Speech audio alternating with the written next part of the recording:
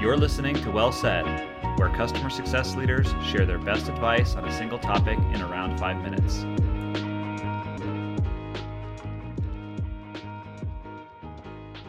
This week, we're joined by Jeff Heckler, Global Head of Customer Success at Pipedrive.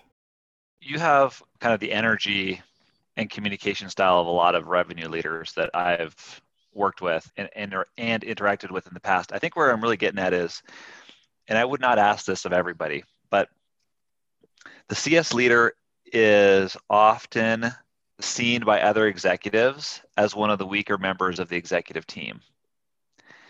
Part of that is because the CS leader is often, they grow their careers through customer success, account management. So they're naturally empathetic, they're good listeners, they're great team players, they're good compromisers.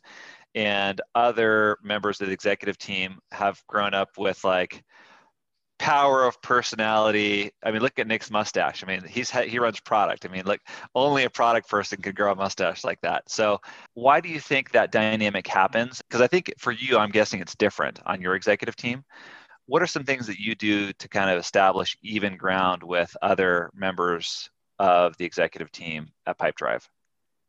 Well, some of the lessons I've learned, I think this goes back to maybe the 5-year question, is tying myself tighter to finance, to RevOps, and leading with numbers, leading with results.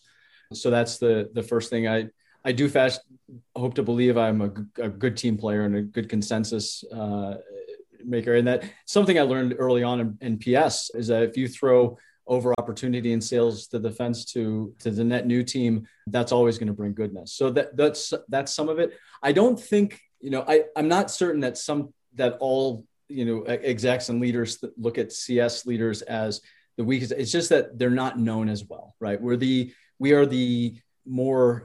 younger part of a SaaS organization. Now, what I do say, and I'm rather bullish about this, and people that know me agree, you don't want to be on the wrong side of history in SaaS when it comes to CS. You want to, we sit on every single reoccurring dollar. End of story. We can provide avenues to lower CAC. We can provide revolutions in LTV. We can be a funnel for all sorts of other internal organizations, from everything from hiring and profiling and culture to what's going on in the marketplace and comp intel. So there are endless ways that I could fill out a job description for a member of customer success at any single level, but it's about how to focus and how to educate. And I think it's beholden on myself as a professional and as a friend and colleague, as to help to educate what is our reason to be, right? Raison d'être. How did we come about, and where are we going with this? And why is it, though, I have to curb my enthusiasm sometimes because of what I do professionally? So that's kind of where I come from. All right, I'm going to ask a more controversial question then, which is the exact same theme, but it's going to be a little bit more opinionated. So there's a good chance that on your executive team at Pipedrive, either the head of sales or the head of product or the head of marketing thinks that they're the most important executive on the team. Why do you think that it's rare that the head of CS walks into the room and says, I'm the most important executive here at the table? I would hope that every single person that walks in the room thinks, my team's the best and this is why and this is how. But at the same time, really, it doesn't happen without everybody else. So, I don't know if I'd walk into a meeting saying we're the most important, but I would say that we are the most able to help you get things done outside of your team. So if you're marketing and you're looking at ways to communicate, if you're product and you want more intel on what's going on, or you want to get your product shipped and sticky, if you want to get more referenceable customers, whomever you are, so sales, product, marketing, engineering, what do we see as culture out there in the community from HR standpoint and recruitment? People come to us all the time when they want to get something done, right? In customer success, so you want to ship new product, you want to find referenceable customers, you want to build a case study. They come to us, and we're happy to do that. That's our mission. That's our ownership. That's our responsibility. I've always said for a long time, we're the Penn Station. Everybody comes and goes through CS, customers, company, and everyone in between. Yeah, I think success, when done correctly, if I can pull in a lot of the examples you just shared, CS is the team that gives customers a seat at the decision-making table. Yeah. And only CS is capable of doing that. If you want to get controversial, I'll say this. I say software companies, we've been sales-led, we've been product-led and growth-led. We're going to slap all of ourselves on the forehead in 5 years. And we said, how were we not customer-led growth?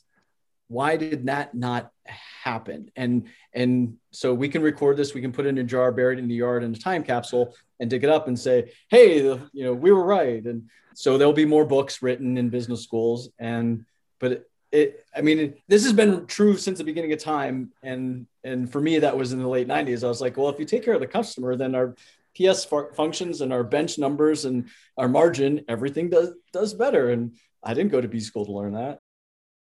A lot of CFOs will argue that if the CS team goes away completely, the company will still have a baseline renewal rate. And you could argue it's 50%, 70%, whatever. So the cost of the CS team shouldn't be applied over the cost of the entire renewal base. The cost of the CS team should be applied just to the incremental improvement that the CS team is adding over the baseline. Have you had to tackle that argument? And if so, how do you structure that conversation? Well, you need a control group, right? So you need, and we have that. So we have the same segmentation for every segment that we have a control that isn't being enhanced with CS. And so at least with classic CS. So that's much more for our HVC model than for our other models. But we can look at a portfolio of customers without direct CS engagement and give you a number on that. And we can look at the other accounts and say, this is the difference.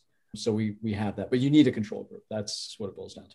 Interesting. Okay. So when you are justifying the value that CS is bringing to the company, you're able to compare a CS managed accounts to this control group that's unmanaged, and you're able to share customer success total expense relative to incremental dollars added to the company.